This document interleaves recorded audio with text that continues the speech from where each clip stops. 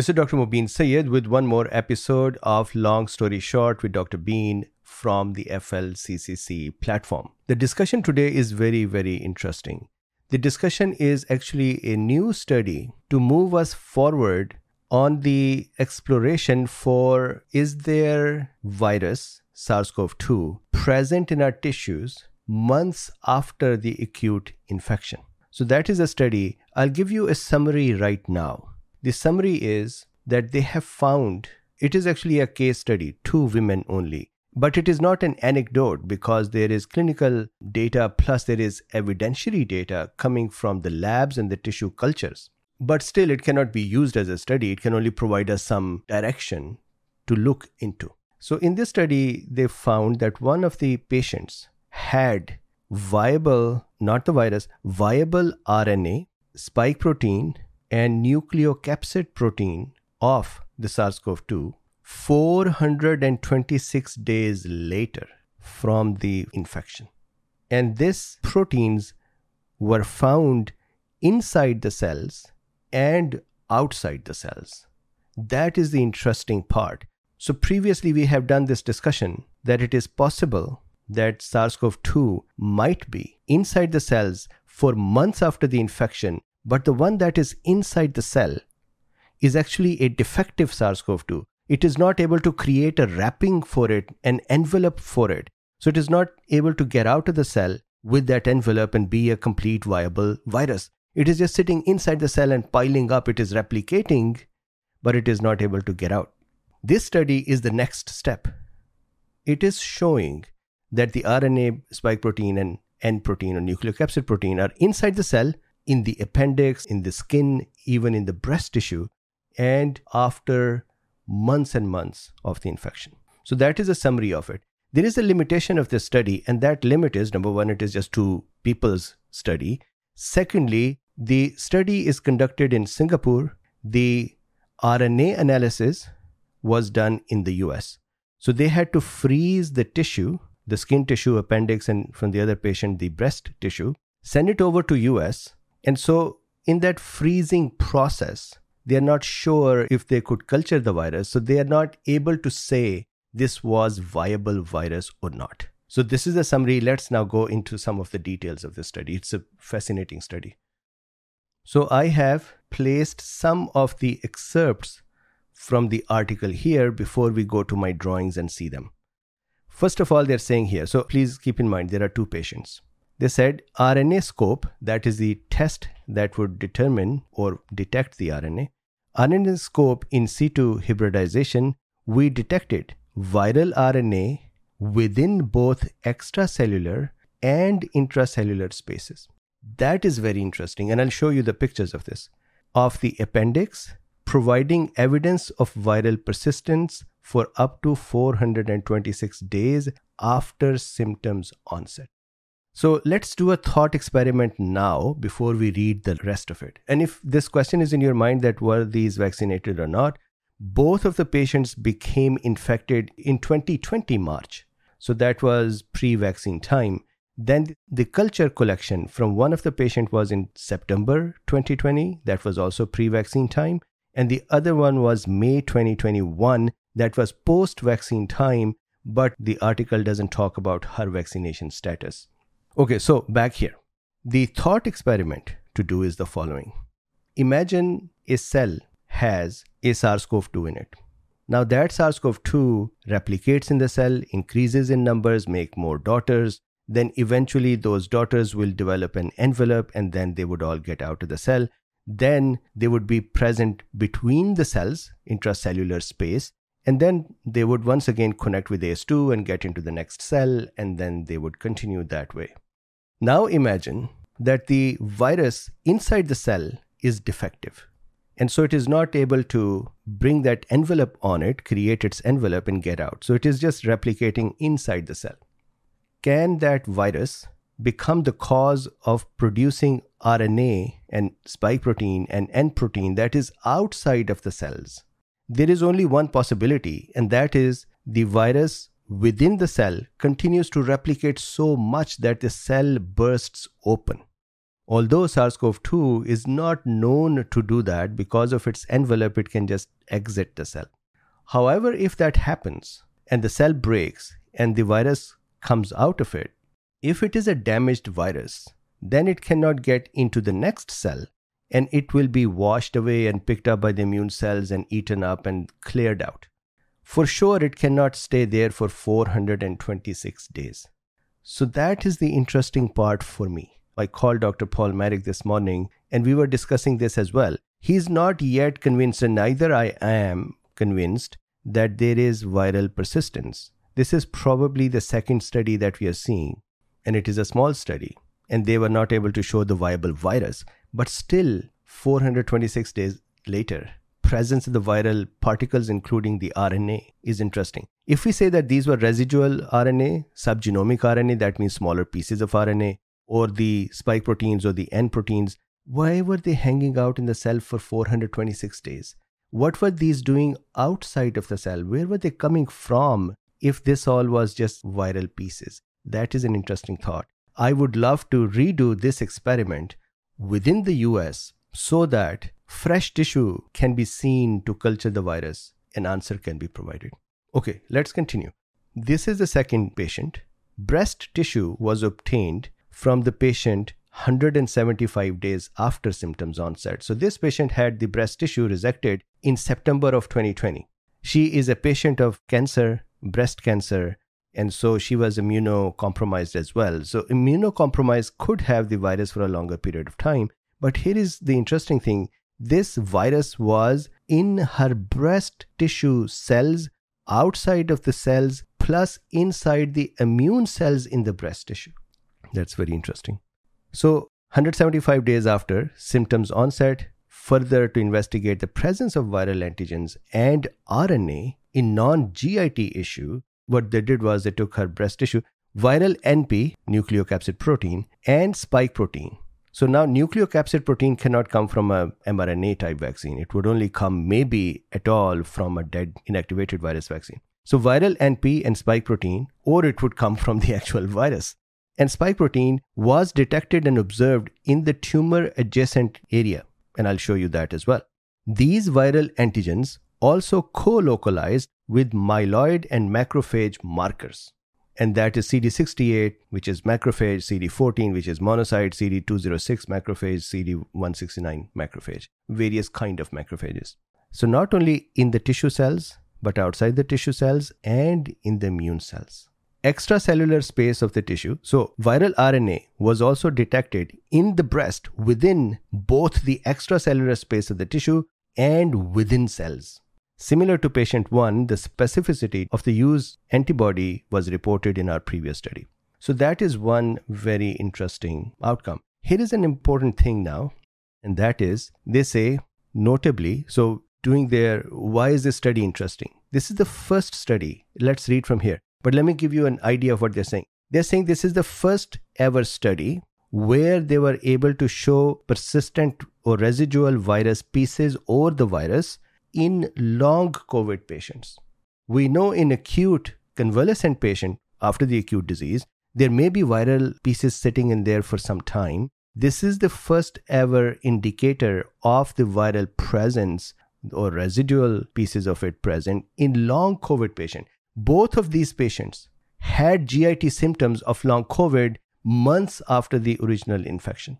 So in a recent paper investigating the association between SARS-CoV-2 viral persistence and long COVID, patients negative for mucosal SARS-CoV-2 RNA, 30% in that study, it's a different study, 30% of the patients in that study did not have the viral RNA in their mucosal membranes, that is the wet surfaces, for example, the mouth, the nose, conjunctiva, the GIT surfaces, reproductive system surfaces, urethra. The patients who did not have the RNA in those surfaces, they also did not have long COVID symptoms. But the remaining 70% who had the viral RNA in the mucosal surfaces, out of those 70%, 65.5% were experiencing long COVID. And so why are they talking about this? They're saying these findings not only support the above notion of viral persistence in the GIT, but also additionally associates viral persistence with long COVID. And later in their article, they suggest that it is possible that GIT actually acts as a reservoir for the virus. And from there, the virus just continues to spread in the body. You would see here in this study, in the skin tissue, found in the breast tissue as well. So here is the study. So before we look at the study and its graphics, let's just very quickly look at FLCCC. So this is COVID-19criticalcare.com.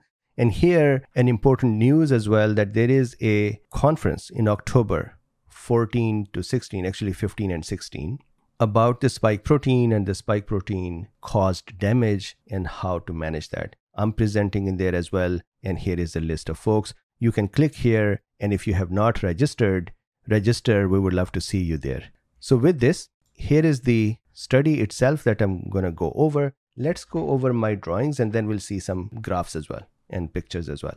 So patient 1, she had her skin tissue and appendix taken 426 days after her primary COVID infection. There was evidence of viral persistence on 5/6/2021, while she had the original infection, I believe, somewhere in March 2020. And she had the long COVID symptoms. Patient number 2, patient of breast cancer, she was on immunosuppressing drugs. So you can call her immunocompromised. That's what they called her in their article. She had the infection somewhere in March 2020 as well. Then in September 2020, she had a breast surgery done, during which the tissue obtained was then used to see if there is viral RNA and protein and spike in there. And she also had long COVID symptoms for 163 days. The conclusion that they made, before we continue, skin, breast tissue, and GIT showed the presence of the virus. Immune suppressed patients can have the virus present in them for some time. That is not new. So this is possible that one of the patients who is immune suppressed may have it, but the other patient was healthy. GIT is the possible reservoir, and it seems that SARS-CoV-2 directly targets macrophages as well. So this is interesting from one point of view. I had interviewed Dr. Paul Marik in the early days of the pandemic. When he was putting together the Math Plus protocol, he was talking about macrophage activation syndrome. And here they are proving that it is possible that the macrophages are directly attacked by the virus. So we'll see more as the data evolves. Some details now. So the summaries are done. Details and the pictures. Case report number 1, 7th March 2020, she became positive. Female, 44 years old. She had peritonitis and appendiceal lymphoid hyperplasia.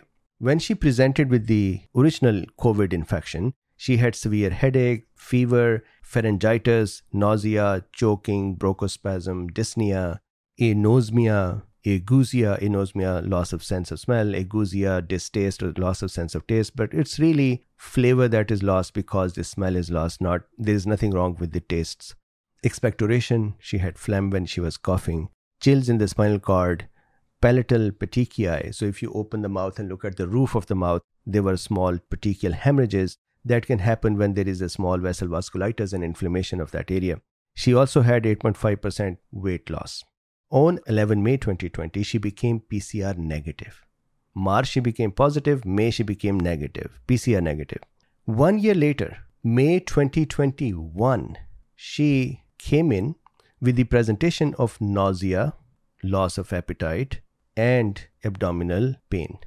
So that became a sign for the surgeons to think there is something going on in the abdomen. So they did an urgent exploratory laparotomy, that is, opened up the abdomen to see what may be going on.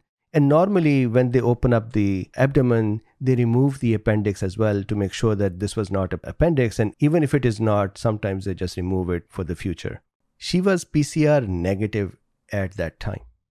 They took appendix tissue, and a biopsy of the lower leg's skin. And they saw, number 1, the lymphoid hyperplasia, that is the lymph tissue, that is the WBCs, the B cells and the T cells and such other cells, they were increased. Plus, check this out, superficial and deep perivascular dermatitis. So if this is skin and this is blood vessel in the center, perivascular is around the blood vessel. Dermatitis is the inflammation of the skin. So when the blood vessel was feeding or bringing nutrition to the skin, around that blood vessel, there was skin inflammation. that meant that something was coming out of the blood vessel causing the inflammation. So inflammatory markers, for example, CRPs and others, but also maybe the virus. And they actually found the virus here. And it was next to the blood vessels, so that means it arrived there through the blood vessels. What they saw was, and this is a very important clinical point of view, this actually means that patients who develop skin reactions or skin burning or small fiber neuropathy at the skin areas and develop paresthesias, they develop edema of the skin, they develop inflammation and redness of the skin, that all could actually be the viral infection of the small vessels. So this also plays into the thrombosis and the small vessel vasculitis, connecting it to the cardiovascular system issues. Okay, continuing. In the appendix, they saw the nucleocapsid protein was co-localized with, so here is the virus's nucleocapsid protein. These red dots are the nucleocapsid proteins. Nucleocapsid proteins are the ones that protect the genetic material of a virus or a bacterium. That protein was present and it was co-localized with macrophages and monocytes. It was next to them. Maybe it was directly targeting them. And the author said that in one of our previous studies, we had shown that the ACE2 monocyte, ACE2 positive and CD68 positive monocytes had the residual viral antigens. We saw this with Dr. Bruce Patterson's work as well, that there is S1 protein, he said, is hanging out in the monocyte. This team has actually shown more proteins in the monocytes. And not only that, now co-localized with monocyte and macrophages in various parts of the body. And even the RNA. So they have progressed this idea of residual proteins further. They also saw in the skin macrophages, the NP protein, the nucleocapsid protein of the virus in the skin macrophages. That will make macrophages mad. So then they said, we had a question. Fine, we are seeing some spike protein and N protein. Do we actually see the viral RNA as well? And they saw that the viral RNA, even after 426 days later, was present inside the cells and between the cells as well. Inside the cell, RNA, you could say, could be subgenomic RNA, smaller pieces of RNA, the bigger whole RNA. But outside the cells, the RNA cannot sit outside the cells for 426 days. It will have to be produced somewhere and brought out. Either the cells were breaking down or the virus was being released and was here. If it is possible that the virus is defective. It is sitting inside the cell and it is replicating and then burst open the cell and now it is the RNAs in the intracellular space.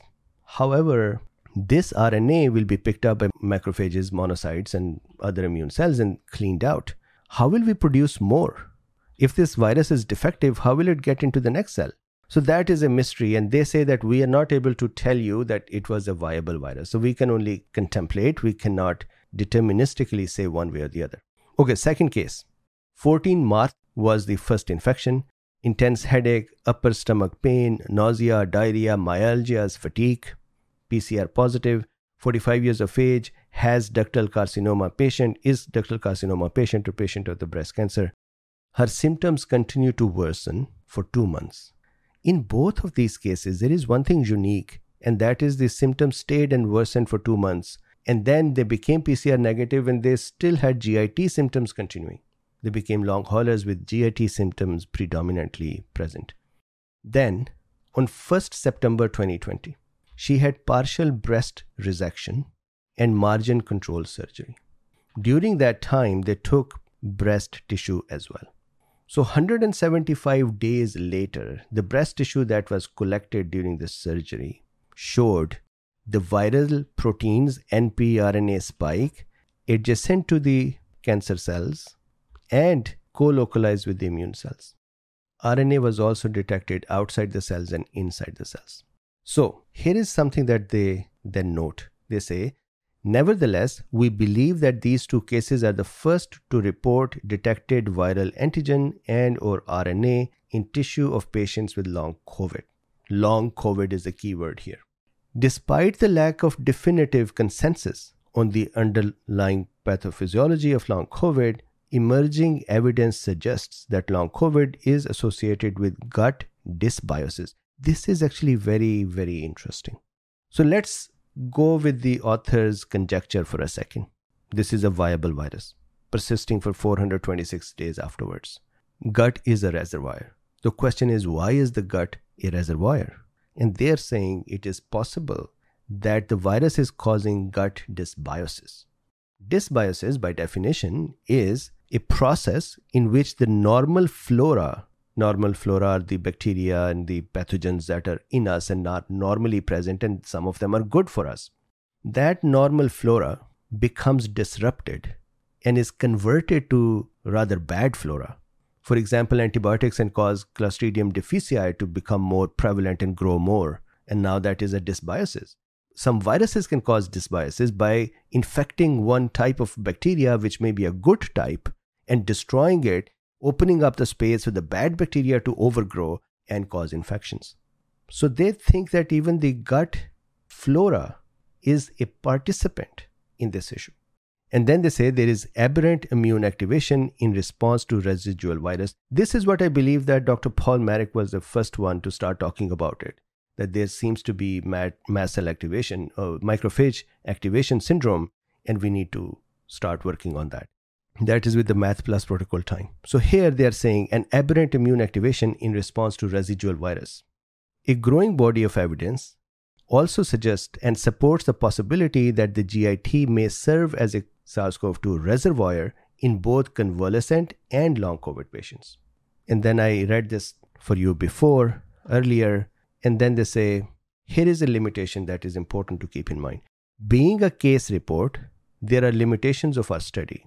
The study comprises a small n number of 2 patients, and therefore, given their diagnosis, our findings likely do not reflect majority of long COVID patients.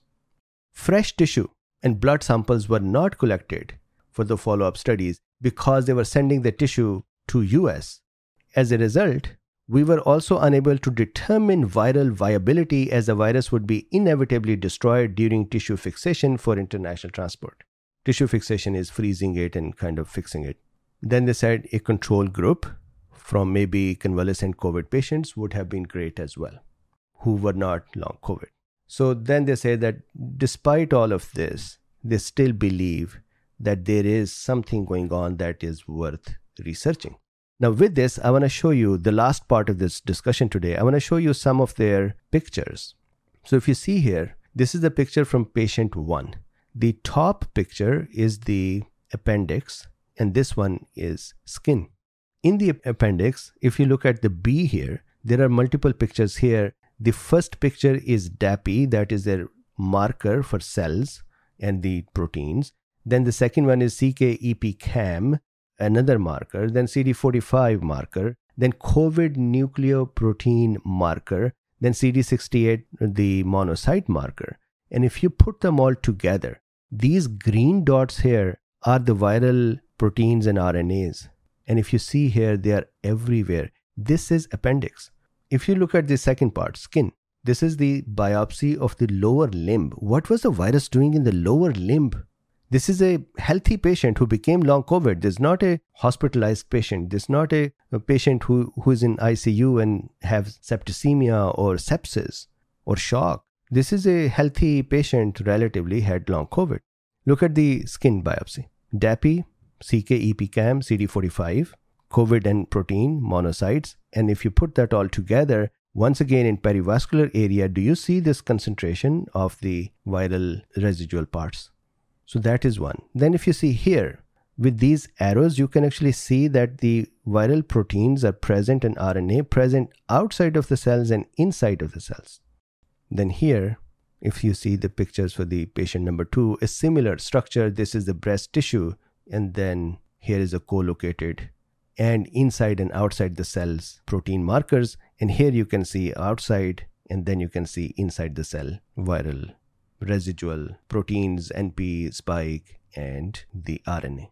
So that is the discussion for today. What we are learning with this is that here is where we are. There was a study from China. It came out that GIT, fecal matter, had up to 59 days after the symptoms are over, the evidence of viral proteins. So GIT had the virus, either the residual parts, broken pieces, or active pieces, but we all assumed, at least I assumed, that these are just broken residual pieces shedding for a couple of months. Then the second study that is interesting, the next step up, was, I think that study was also by the same researchers. That study was showing that defective virus, but able to replicate and grow inside the cells, that is present even up to 180 days. I remember discussing that study. We did that last week. And in that study, at least 90 days was very interesting. 180 days had an immunocompromised patient, but they actually had 230 days as well, which was also an immunocompromised patient. But their takeaway there was that defective virus may be sitting in the cells for a long time and replicating. Of course, that would cause inflammation. So long COVID-like symptoms will be there. This is the next step up. Extends the presence of these residual parts to 426 days. I think the study that we have to look for or do it together is the study to actually see viable virus after months in long COVID patients. So that is the discussion. Thank you very much for your time. I will see you next week. Bye for now.